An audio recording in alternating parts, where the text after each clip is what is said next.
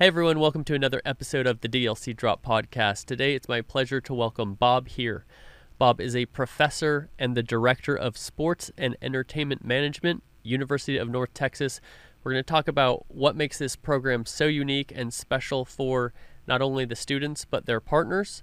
We're going to talk traditional sports versus esports and a serendipitous moment that has resulted in Bob becoming the managing partner of a Dutch soccer team. Join me in talking to Bob.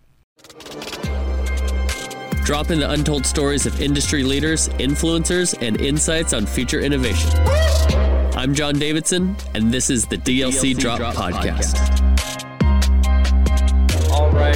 Thank you so much, Bob, here for being here today on the DLC Drop Podcast. It's a pleasure knowing you over the last, I think it's been 4 years since you, or a little under 4 years since you joined University of North Texas as professor and director of the Sports Entertainment MBA program. Is that right? That is correct. We just started our 5th year, and you and I met each other for the first time, I think, during that first year when you were still with GameStop. I was. And I remember, I need to buy shares of this company. And I never did. That's something, a lot of people, I think, were in the same boat as you. And I do have some friends that haven't seen in a while. Every time I see them, they're tan. I can imagine. I mean, I might not have sat here either, but no, almost 5. Yeah, we're starting our 5th year. I got here in 2018 to start the MBA and the BBA programs in sport entertainment management at the University of North Texas.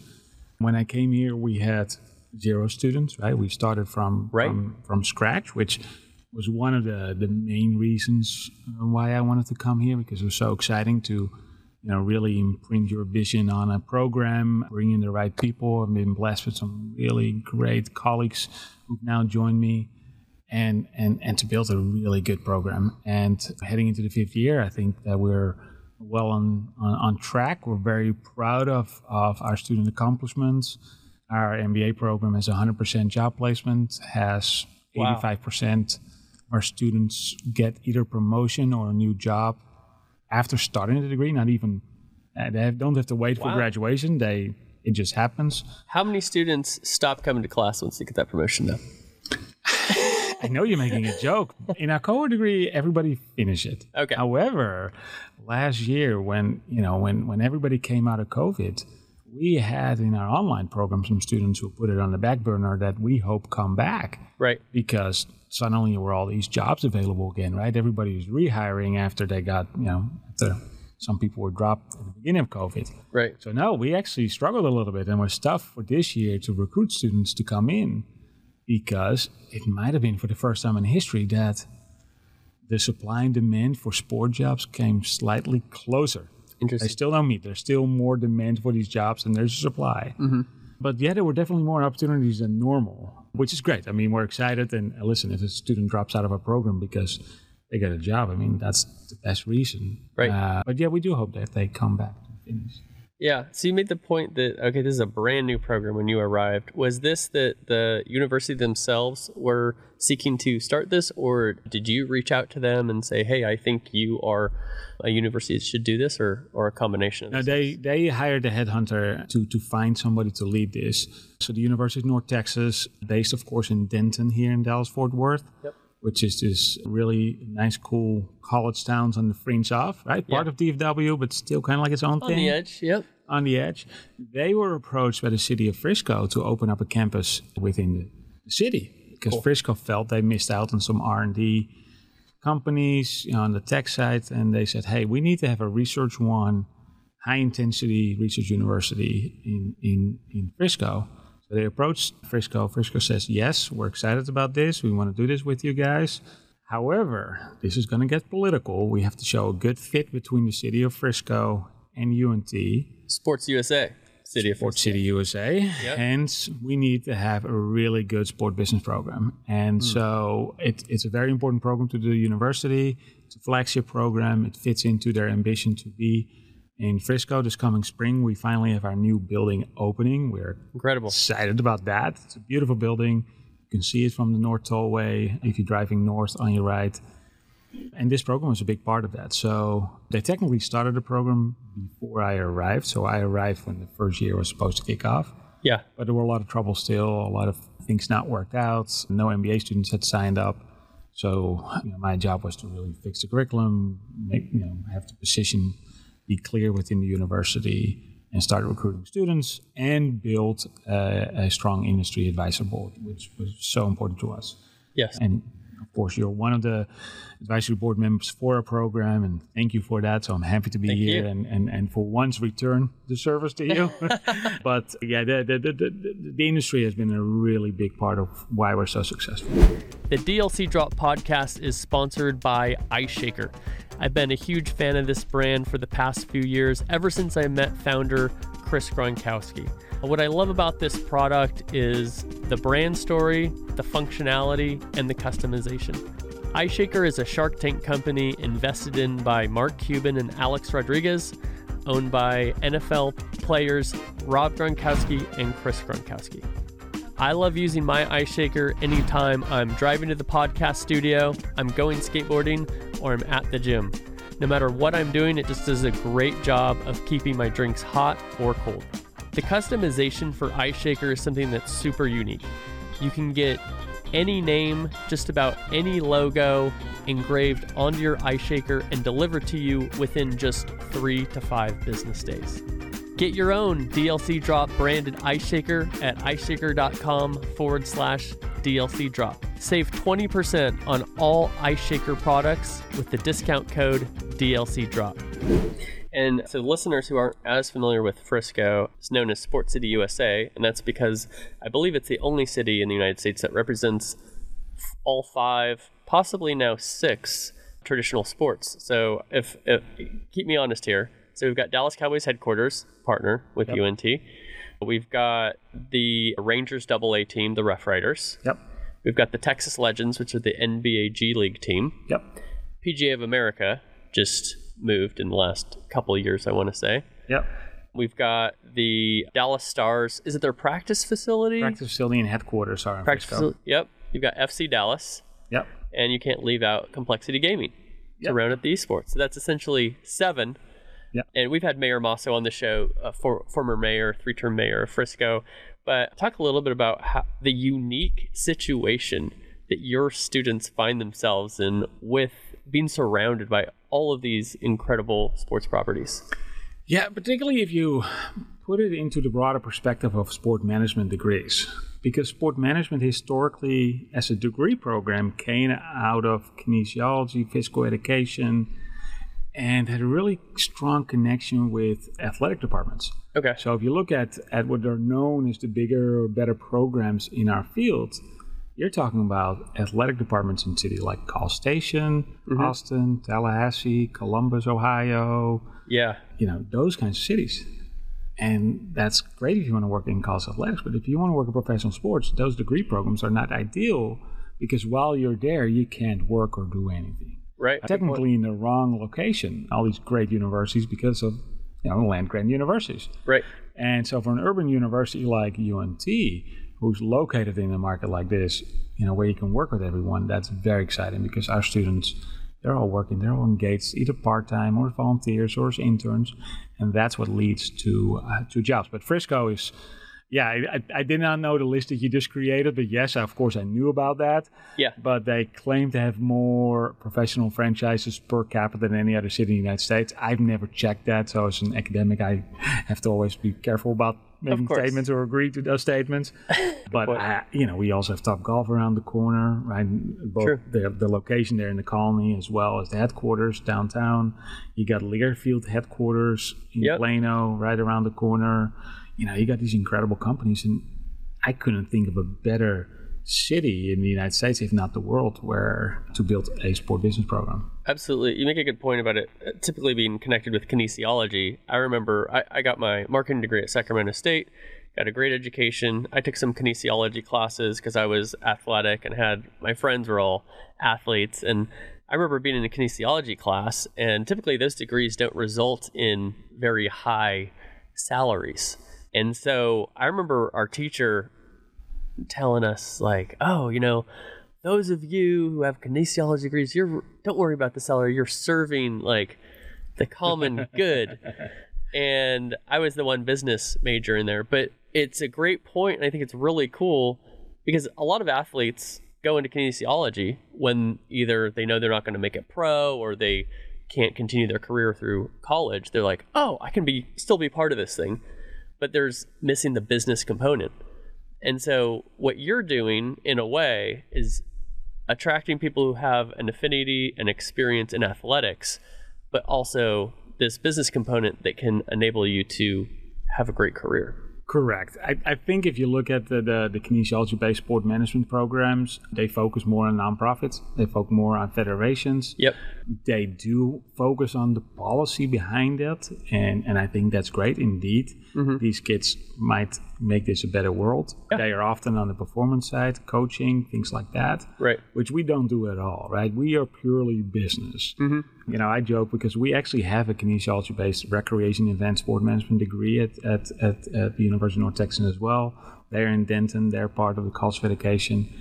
And I tell students, like, yeah, if you love sport, yeah, that's a degree you want to be in. If you love money and you want to have a business in sport and you want to be part of the professional sport, right, industry, yeah, then you need specialized business competencies and knowledge that those degrees often do not get to because the way the degree is set up, where technically the intro business courses that our students get as the core before they even go into the sport courses are their final courses. And so their final courses are sport marketing, sport finance, organizational behavior in sport, those kinds of type of courses. Mm-hmm. That's what I taught before I came to the business school. We don't teach any of these courses because we already have the marketing, finance, organizational behavior course. Mm. So then our courses are corporate partnership, sales, venue and event operations, talent management, right? So we take the next step and are able to offer them coursework that's so specialized that by the time they finish these courses, they're ready to go to work for these people. Right. Yeah, I love that. I talk to a lot of young people and people say, oh, how can I get to esports, or what is your advice for a career, or, skateboarding, esports, etc. I tell every person, I say, gain an understanding, some sort of education in business, whether it is at a university or even if it's non-traditional education, because in my estimation, an education in business teaches you either how to make money doing what you love or gives you the self-awareness that what you love doesn't make any money. Yeah. And I always use the example, people a lot of times, like, especially when I was in college, John, you're getting your business degree. You're going to open a skate shop. My answer is, I don't have enough money to lose money owning a skate shop because they are not typically profitable. But understanding that has saved me a lot of grief, a lot of heartache. And hopefully one day I'm wealthy enough to lose money owning a skate shop. And that'd be a great hobby. Yeah. Take me through if I'm in your program and I graduate, what do I leave knowing that I didn't know before I started? Okay, well, technically that would take me 4 years to explain it because that's what. No, give me the cliff notes. Okay, so the cliff notes, the 1 minute pitch is not only have you received the core business competencies that you need to know before starting a business, like how to read a balance sheet. Let's start with that, right? Yeah. How to make up a budget, how to create a marketing campaign, how to create a pitch deck for a corporate sponsor, how to run an event, and all those, how to hire a person. All those kinds of core competencies are part of a degree. And then you have these, let's say industry specific competencies that we work with you on, that by the time that you're actually applying for jobs, you're ready to do the job. And that's so important in sport because, as we like to say, sport organizations like to spend their money on the field, not off the field. Strong point. Right? Dallas Cowboys are an incredible partner. Love working with them. They are so impressive off the field, sometimes on the field, right? That's off and on. Yeah. I was very excited about their win last Sunday. Yay. But what they don't do is necessarily having a 2-year talent program for, MBA grads, right? Which is like an Amazon or a Facebook or, they do that. They have those talent programs. The sport organizations do not have those. So they need to be ready to go to work, and we make sure they are. Yeah, and I love too that you're just focusing on so many tangible things that people will actually do when they go to work. Obviously, there's a lot of degrees out there that even my marketing degree, and I felt like I got a great education, but stepping away from, getting my bachelor degree, I go to an agency. I don't necessarily know how to do marketing, right? Because I learned the 4 Ps and all these theories and read a lot of books and passed a lot of tests and read a lot of papers. And then you've got all your general ed, things as well. And I know that's part of every college, but I love just the focus on what am I actually going to be doing. And that's the great thing about being in a location is Frisco, because all our sport concentration courses have an industry partner for which our students complete a semester-long project. So this fall, for instance, I teach a marketing class for our MBA program, and our students are now working with FC Dallas to help them with their marketing. I was about to say something about the project, and then I'm like, wait, this might be falling under an NDA. So let me just say, kind of like generically help them with their marketing. Yeah. With the Dallas Cowboys, we're working in the International Brand Strategies course where they're helping Cowboys figure out, how to brand their American football product across the border. Talent management, which is kind of like our human resource class. We're working with the Dallas Stars on diversity, increasing diversity. And I could go on, right? I haven't memorized them all. But we work with all our partners here in Dallas-Fort Worth, and these projects are so important because it means by the time our student is graduating, they have like 5-6 different projects in their portfolio, on their resume with, hey, consulted the Dallas Cowboys and International Brand Strategies, report, deliver, available upon request. Right. Unless they've signed an NDA, which happened for some of our classes, of course. Yeah, and I can imagine if you're not getting hired by one of those partners, having a resume that's saying I've not just written a term paper and I showed up for class and passed all the classes for 4 years. You're saying I have worked with these top tier organizations and I love to do it for you. And I have the proof right here of the work that I do. You named, the FC Dallas, the Cowboys, the Stars. Who are some of your other partners that are significant in what you're doing? It's hard to talk about organizations too much. I mean, we name the big sport teams because they hire every year. Sure. Right. But we work a lot with small companies. We often bring in a lot of guest speakers, so it's more on a personal title, right? You've spoken to our class a couple times. Yep. We do that for a lot of different organizations. So we work with the smaller sport teams across all sports. We've worked with the esport organizations, both with Team Envy, Complexity. We work with marketing agencies, college athletic departments, we have a couple of the conference here at Conference USA. And so whoever wants to work with us, if they reach out to me, and let's talk, because awesome. You do want to rotate it. For the semester-long projects, we do tend to prefer, to give preference to our big partners because we need to hire more. But we have a capstone consultancy class for our MBA students where every MBA student individually has to do a consultancy project. Okay. And for that, we're always looking for companies say, hey, you want to work with our students? Yeah. Let me know. Incredible. And Stadia Ventures is one of those partners as well. Are we able to talk about Stadia? Yeah, I think so. Yeah, no, love to talk to Stadia. So Stadia Ventures, we're partnering with them for our online MBA program, which is technically 100% online asynchronous. Yeah. Which means there's no interaction online. It's all in your own time. You can do it at 4 a.m. in the morning. You can do it at lunchtime. Whenever it works for you. Cool. You go through the exercises. You go through the little videos that we've created. All those things. But to give them a sense of community, to give them a sense of hey, I belong, and allow them for some networking with each other, but also with other people, we do 3 boot camps spread out over the year. Okay. Where we bring them in for a weekend, starting on Friday around noon to Sunday noon. We have some great speakers coming in, some panels, but we always let them work on a particular case, a theme for that weekend. And our summer boot camp, the one that we always do in August, is the focus is on entrepreneurship, sport tech, which I think is the most exciting part for entrepreneurship in sports. Yeah. And so we do that boot camp in full partnership with Stadia Ventures. So they come in with their team, they mentor our students and help them. How do you put together a pitch? Yeah. They do it in 3 days. That's a limited time to do something well. Right. You are able to get a lot of those lessons across and help them kind of like come to but maybe the seed of something really incredible one day. Yeah, I've been a part of Stadia, I want to say 4 or 5 years now as a judge and a mentor. And obviously, we got together a couple weeks ago. And I think it's so cool for the audience to understand the students came around with their ideas to a bunch of us advisory board members and gave us their pitch. And then we gave them our feedback.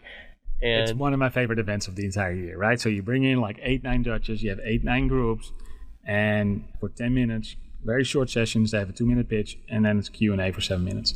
And then you rotate them through. And I just, and it goes fast for them, right? But they learn real quickly. Okay, I told this and this didn't work. How am I going to adjust my pitch now to make it sound better, right? Right. And every time it gets a little bit better. But so much fun because it's networking, and they get to know, a lot of really great people in the industry, right? Because the judges are all people we really respect and have great background, either as entrepreneurs or as experts. And I love that event. Yeah, when we were doing it, there was, I want to say half the group was coming with metaverse concepts, and I've recently been speaking on panels in the metaverse and interviewing metaverse platforms and things of that nature, and it was so cool that the first one came through, and I was like, yes, I actually can give you some real feedback. I know what to tell you. No, yes. And it's a great group that you pull together, and I think for students to be able to be part of that as well, because I remember we went to the Cowboys game, which is also a great perk of being part of this organization, to be able to go and spend a little time in the suite. And better yet, if you graduate, we take you to a Cowboys game and you get a Cowboys football. Customized with your name on there a year. It's awesome. It's an incredible perk. And so I remember, you were interviewing some of the graduates and saying, hey, where are you? What's your next step? What's your next step? And I was really surprised at the diversity of the different roles that the graduates were taking. It wasn't all, I'm going to be partnerships with the Cowboys, I'm doing partnerships with FC Dallas. It was taking those tools that they learned on the sports side, and some going into sports and some going into other paths completely different. Yeah, no, absolutely. I would say, we like to joke there are technically only 2 jobs in sport.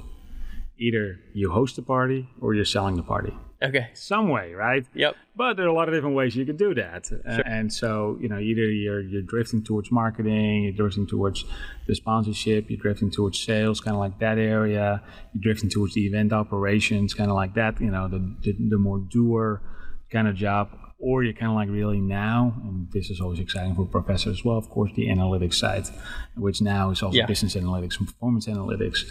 But there's a lot of, and listen, you used the word diversity. I didn't even bring it up, but if there's one thing that excites me every day about UNT, is a majority minority school, and the diversity in that program is incredible when it comes to just ethnicity, gender, and these kids come from all walks of life. And I've taught at flagship universities. I was at the University of Texas, Florida State, University of South Carolina, and they were mostly in sport management, white males. Right. And here they got that first. I love it. I don't know how we did that. I don't know if that's just UNT in general. Well, I do know it's UNT in general, so that helps, right? But it's something that excites me every day. And fortunately now it excites the organization we work with as well. Yeah, that's great. Well, you mentioned a little bit of your background here. And so I'm putting myself in this headhunter role right now, putting my headhunter hat on. And I'm thinking, okay, if we are starting this new program, right? Okay, sports, entertainment management, we've got this great school and we've got these great potential partners, and I need to find the guy who's going to create and run and grow this program to be the best in the country. And I come across your resume. What does that say?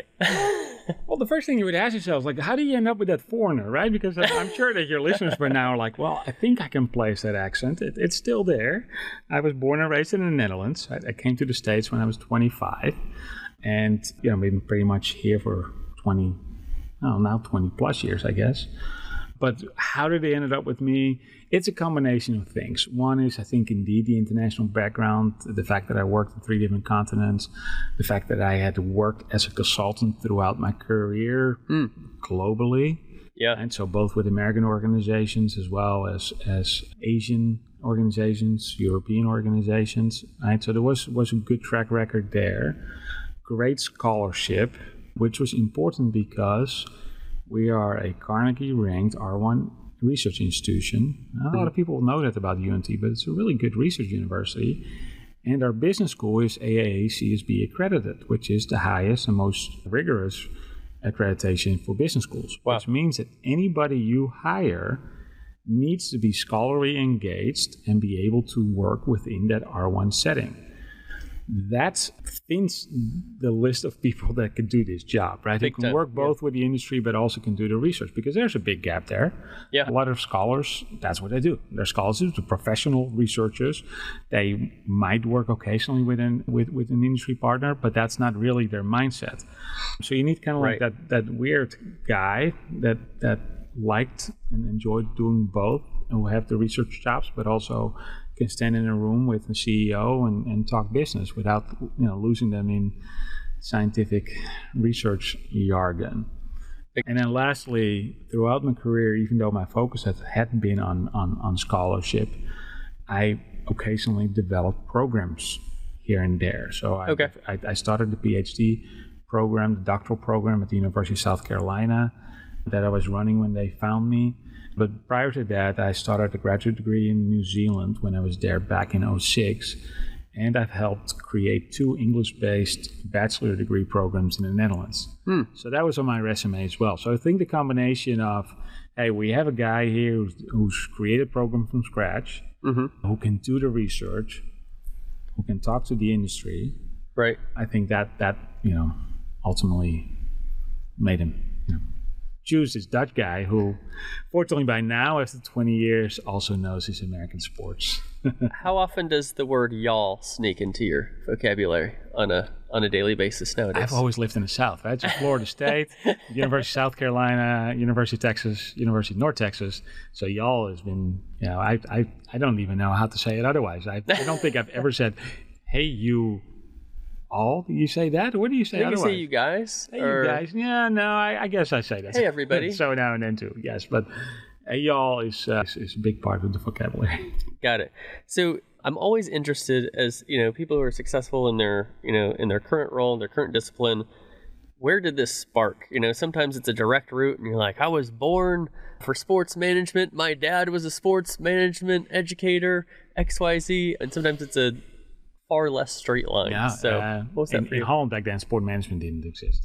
Yeah. I probably would have done it if it had existed back then, but it didn't.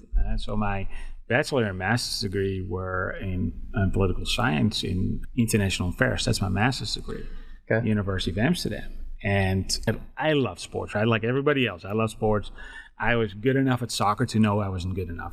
Right? Yes. So I played against really great players who showed me, like, Bob, you ain't cutting it. Sounds like most of my athletic career. Yeah. Well, I think you were more successful than I am, but just in the skateboarding. The rest of it, fell short. But so I had a great love for the game of soccer.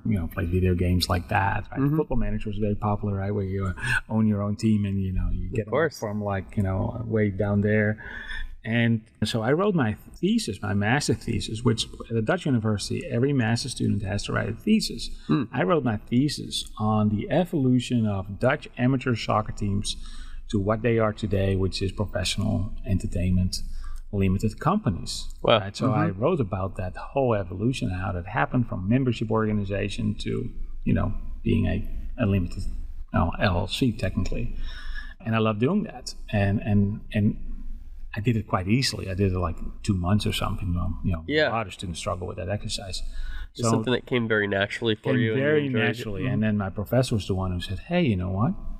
Have you ever thought about getting your PhD? And I never thought about it, right? Because I come from a blue-collar family. My dad is a cop. My mom was a secretary. Okay. I was the first one to go to university to get his bachelor's degree. And my dad and mom, I think my mom finished high school. My dad didn't even. Okay. My dad did go to the police academy, right? But, education was not a big part of our family. Yeah. So I was, first-generation student.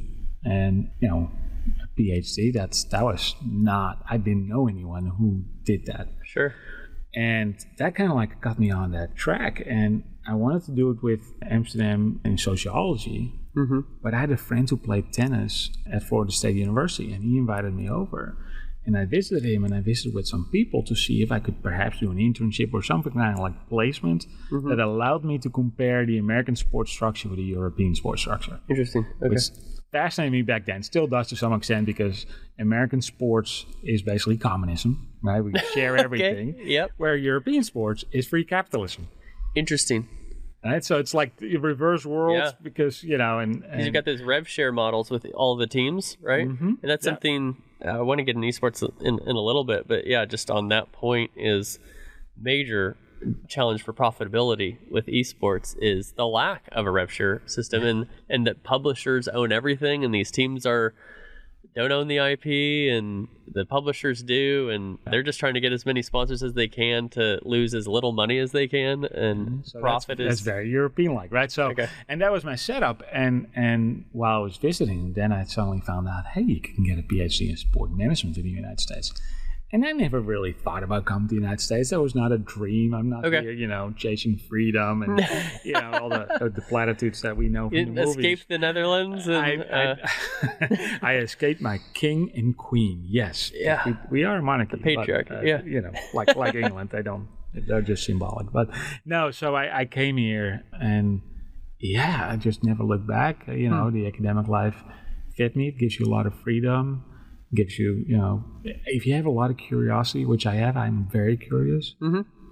It's the perfect life. So I never looked back and went on that journey that took me from Florida State to New Zealand, back to the Netherlands, and back to the States. And now I've been here 20 years, married to a Texan. So I'm at home right now. Don't go anywhere anymore, and I love what we're doing. That's wonderful.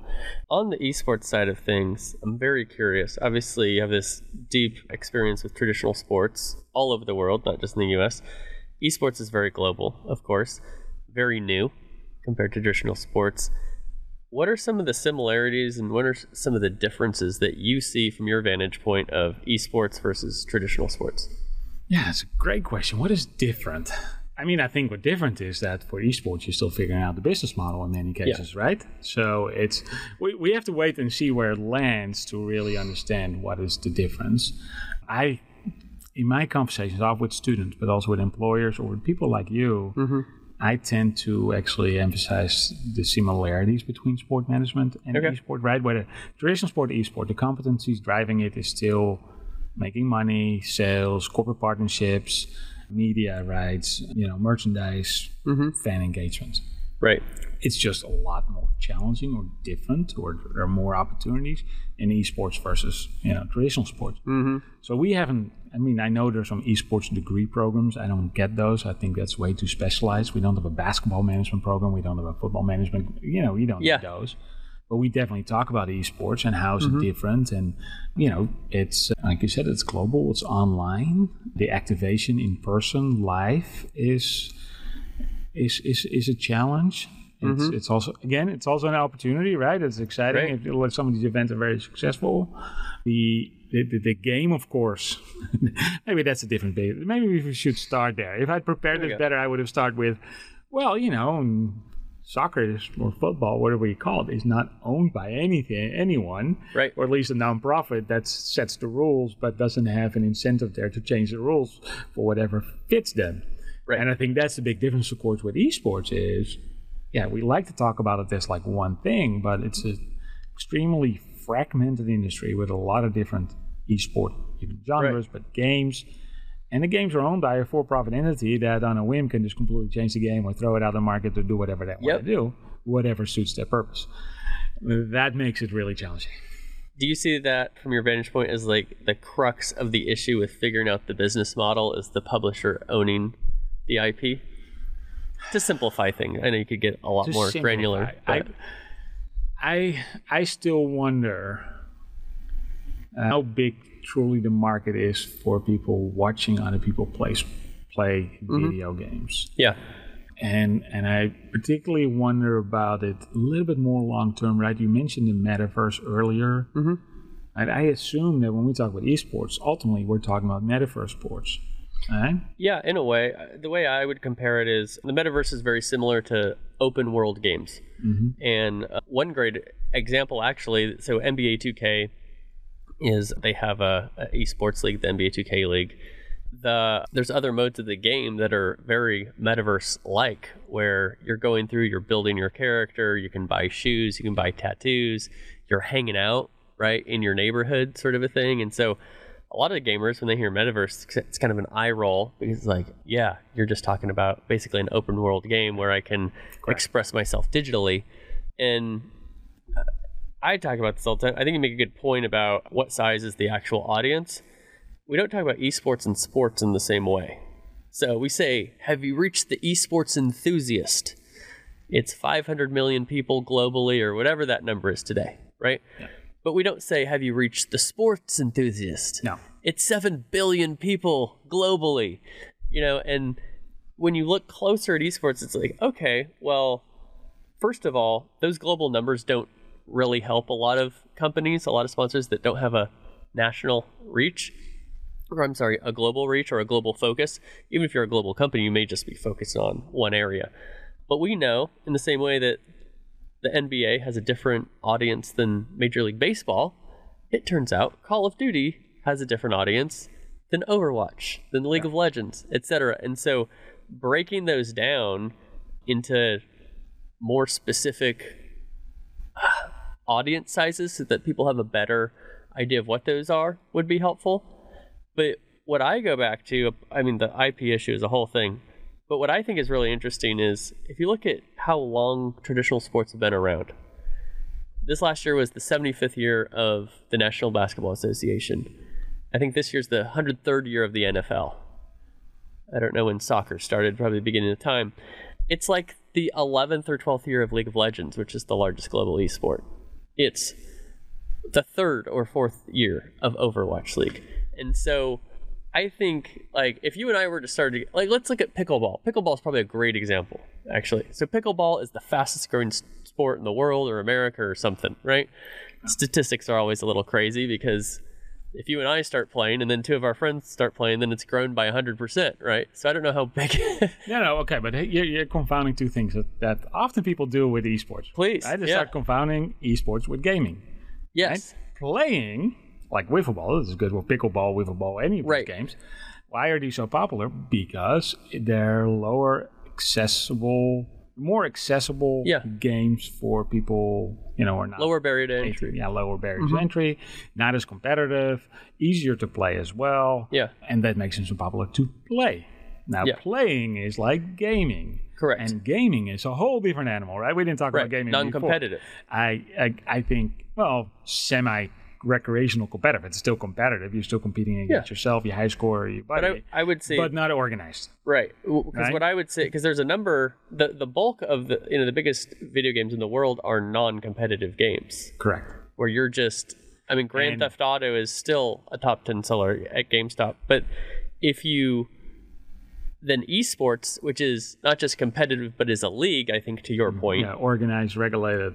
Right. It's a little over a $1 billion industry. I think gaming is $159 billion, if I'm correct. Bigger than movies and film combined. And that's what I'm saying. I think gaming will always stay around. It will continue to evolve. But I think that the industry, the people who own the property here, the IP, are focused on that industry. And that esports, the fact that people are watching somebody else who happens to be good at that particular game at that point in time, I think there will always be somewhat limiting growth because that will evolve, right? I think that soccer in its same form and shape will still be around 100 years from now. I see. Whereas League of Legends as a video game, I'm not certain because it's so easy to mess with. Sure, and you don't have that length of time that has solidified the thing that everybody does from birth till death, right? Like if you look at baseball, I was born in 1983, and baseball is basically exactly the same. Correct. As it is today. Your kid's going to say, Dad, I can't believe you used a console. Right. Right? I mean, 100%. At least that's what I'm assuming. I might be wrong. Right. Same thing with the flying cars. We might still be sitting with consoles because the industry figured out that consoles are the way to go and to keep it profitable and to stay with these games. Right. That might happen, but I don't know. that's part of what makes it so exciting too, is I love being part of something that is being figured out. I love traditional sports, but if you're going, the traditional sports aspect is more maintaining growing the same thing here, maybe internationally or in another country. But one thing that I love, and I'm not throwing shade at traditional sports because I love football and basketball, baseball sometimes, and soccer, specifically FC Dallas. Shout out to my friends there. But it's like figuring out the business model is so exciting, and it's so challenging, and it can be rough, and figuring out how, monetization models and, but I do believe personally, I think esports is the future of entertainment, specifically because every young kid is a gamer, and people are more and more identifying digitally, and so they will continually more and more do things in the digital world, and that doesn't mean that they won't participate in traditional sports, but we do see a decline in that participation.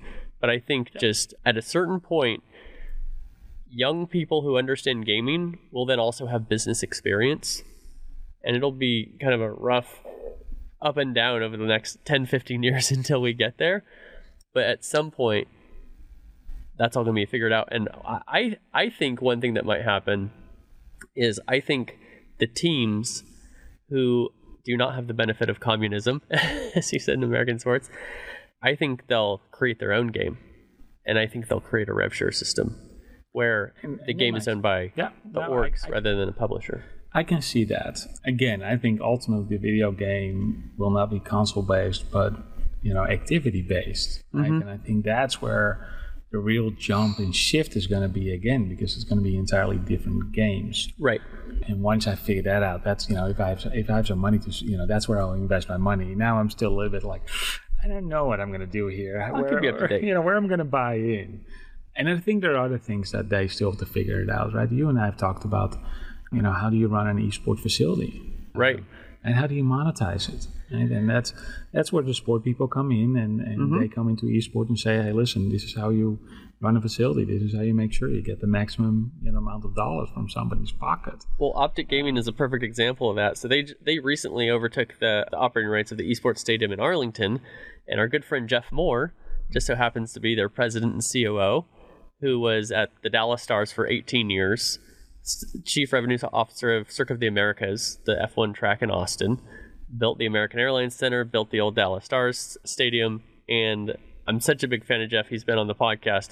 That dude knows how to turn a venue into a cash register. Yeah. And to see how they have taken over those operating rights and the money they're making from the parking and the diversity of the events that they're hosting there, very multi-use, is really impressive. And it's a perfect example of saying, hey, let's take this traditional sports acumen, let's pair it with people like Mike Ruffell, Hastro, who founded Envy, and Hector, who found, CEO of Optic, and let's bring the best of both worlds together and be relevant to youth and culture, but also have a sustainable business model around it. And what I like, because I think that's the Overwatch, right, where they give the city names to the team, so it's the Dallas Field, right? And Call of Duty has done it now as well, but Overwatch did it first. And so, and I'll give you here the scoop, because I don't think we've shared it with anyone yet. So I did a study with some colleagues of mine in South Carolina on the Atlanta FaZe. Yes. Right, which was FaZe and then became Atlanta FaZe. Yep. And what we wanted to know is, how does that affect, let's say, the fan base? Right. Both people within Atlanta as well as outside Atlanta. So we asked people how they identify with a team. We coded them based on zip code, like, hey, you're close to Atlanta, you identify with Atlanta or not. Right. And what we found was that a name change positively benefited people from Atlanta who now saw it as their team. Yeah. Right. So it increased their identity. But for the people outside Atlanta, they didn't care necessarily either way, which is great, right? Because you didn't damage. Right. You're not less global by calling yourself Atlanta Fuel. Right. Because that was kind of, I think, the worry that, well, if we put a city name on it now, and the people from other cities are not going to like it anymore. Well, right. Our study was the first study to say, like, no, that's not happening. That might be case specific. We might have to replicate it. Yeah. However, that's not happening. But what it does do is local people will buy into it more, and of course, the local media is going to pick up on it and report on it, and I think that shows you that, different activity, but some of these basic principles of sport still play a factor. And for sports, that symbolic representation of the city, the university, or the region, or the country. That has been so critical, right? Without all those identity processes, sport would not have been where it is today. Because if you go to any stadium, any sport, any event in the country, half the people don't care about that sport or event or activity. They're there because of other people and because they want to be part of their community. Interesting.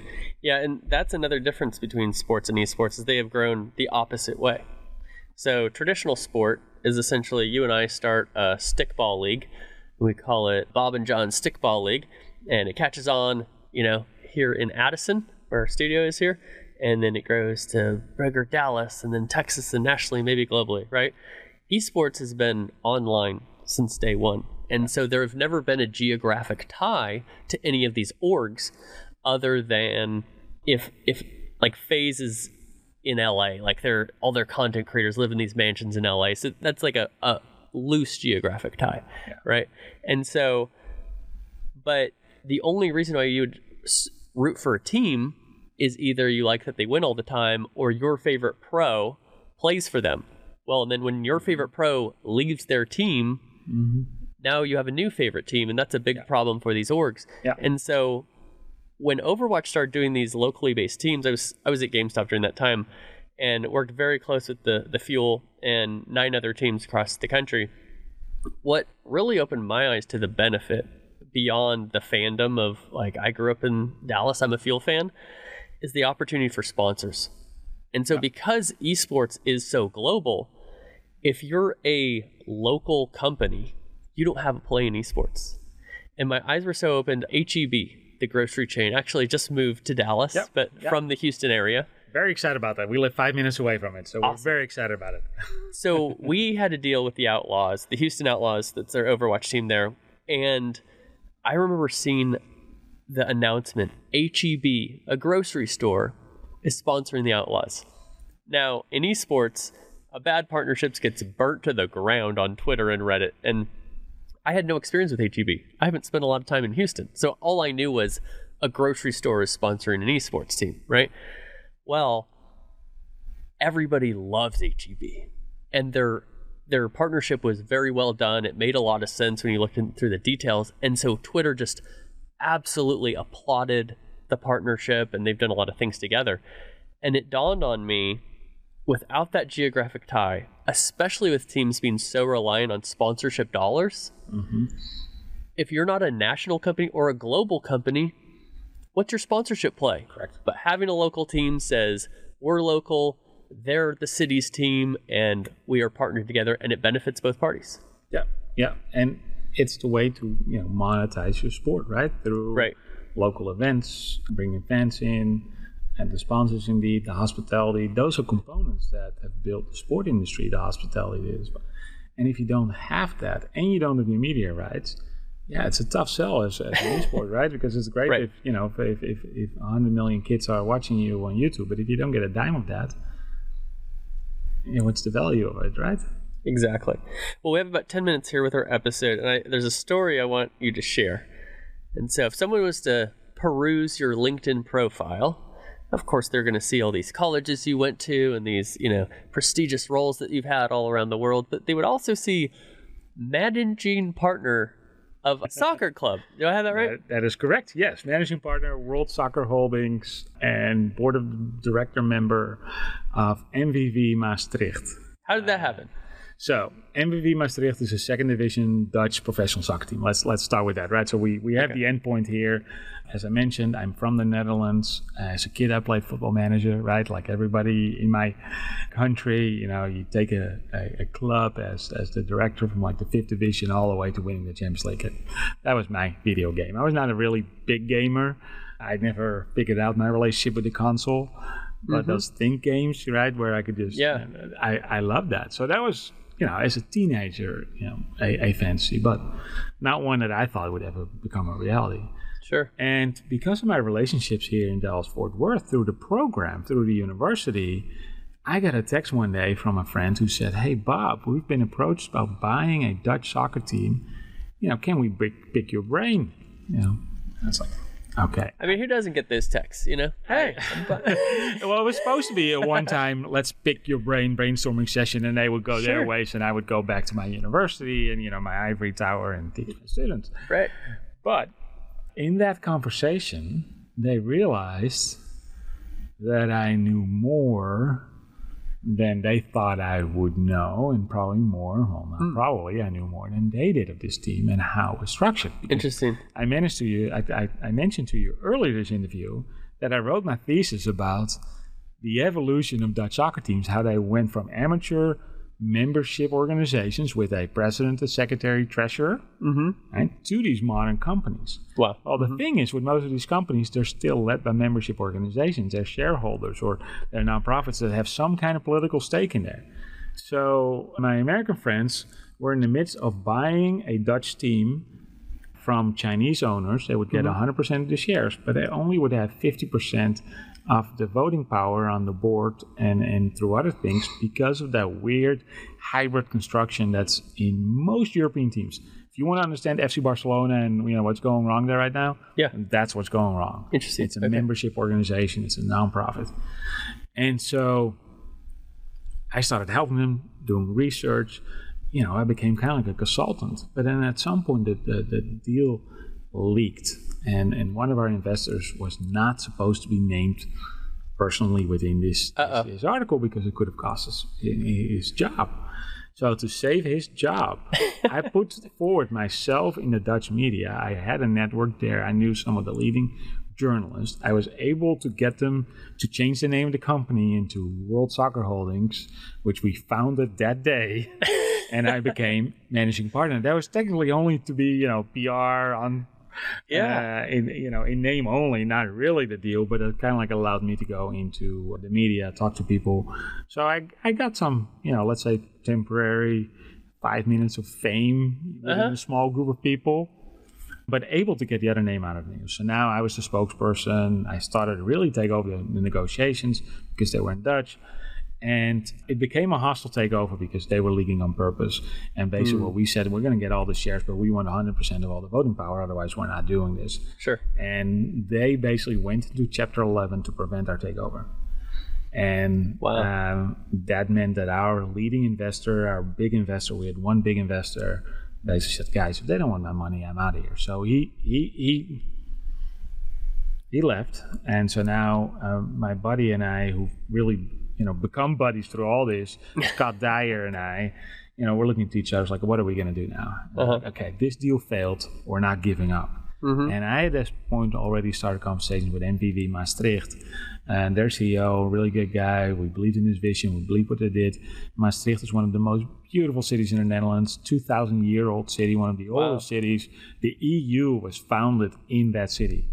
It's got an incredible cultural history, beautiful hospitality industry, everything we loved about that city.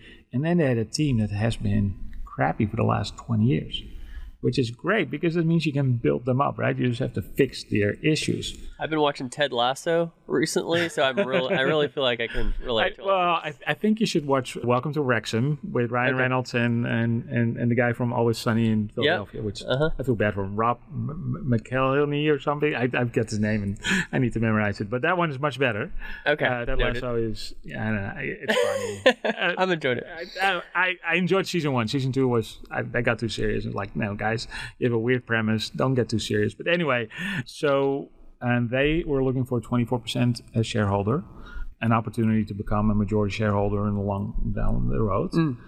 And we loved the deal, and it was a much smaller deal, of course, because the valuation was very favorable for us. And so ultimately we were able to make a deal, which means that as a shareholder, managing partner of World Soccer Holdings, because I have shares, I am now indirectly a minority owner of the Dutch soccer team. And I was there 3 weeks ago for a visit, which I loved, and I'm going back on Saturday for one other week visit, which I'm actually doing because I'm asked to do a keynote in the sport marketing conference there, and I can combine that with going to my own team, and I'm falling in love with the team, and I'm emotional. Every Friday, because they play the games Friday night, so it's Friday afternoon here. Every Friday afternoon, I'm an emotional wreck, but it's been a lot of fun. That's incredible. One question for you, because of our friendship, both personally and professionally, how much greater are my chances of living my lifelong goal of becoming a pro soccer player now that you're this managing partner? I think they went from 0 to 0.00001%. So you're telling me there's a chance. There is a chance, yes. All right. And what is the name of this team, by the way? MVV Maastricht. Maastricht. Awesome. It's a very Dutch name, isn't it? It sure is. Yes. Yeah. I was like, well, I'm not going to try to pronounce that. What a story. And how cool is it that your life experience has taken you, this thing that you studied so long ago, to somebody reaching out and you knowing more than probably anybody knew about it, to best of both worlds, right? Because I know a lot about American sports, right? I've been teaching it for 20 years. I've been working with all these incredible brands and organizations, and now I can implement those lessons into what my passion was as a kid. I mean, I love American football and football. I love basketball. I love golf. But yes, soccer is, it's always there. It's something about the first love and being able to be part of that. Last question for you. For our listeners, okay, we've talked about a lot of things. We went through your career path. We've talked about what an incredible program the sports entertainment management degree is at UNT and what makes it unique. What do you want people to come away from this episode knowing or learning? Yeah, I that's the hardest question of all. That's why it's the last one. I think that the lessons in how we've built this program, how I conduct myself through life is engage. Engage with organizations, with people, be out there, be willing to help, be willing to serve. Do not always look for a payout immediately. And so many people think transactionally, like, hey, what am I getting out of this right now? Rather than building a relationship. And when we came here, and I've tell this to my colleagues all the time, guys, we're not transactional. We're not looking to do a project for someone. We're building a relationship, and we're here to stay. We're not going anywhere. Yeah. We don't need anything right now. We're doing great. We just want to be friends. We want to help. Ask people, how can I help? And then, sometimes amazing things happen, and you get a text message like, hey, you want to help us with this team? Incredible. That's engage. Great advice. How can people get in touch with you? How can they get in touch with the university if they'd like to apply for this program? The easiest thing is just look up my name, Bob Heer, Heere. My claim to fame is I'm the most famous Bob Heer in the world. So if you type in my name, there's incredible. It's so much easier than John Davison or John Smith, it's pretty common. Yeah. But otherwise, sport entertainment management, they'll find what they need to find. Wonderful. Well, thank you so much for joining me today, Bob. I always enjoy opportunities to see you, whether I'm speaking with your class or we're catching a Cowboys game, and it's really a pleasure to host you today on the DLC Drop podcast. John, pleasure to be here. As I mentioned, you've been a very important ambassador for our program. We truly appreciate everything you do for our students, and excited to join you here today. Thank you. Thank you for listening to the DLC Drop podcast. This podcast is part of the Esports Futuri Podcast Network and produced by Innovation Media Enterprises. Make sure you subscribe on your favorite podcast channel and leave us a review.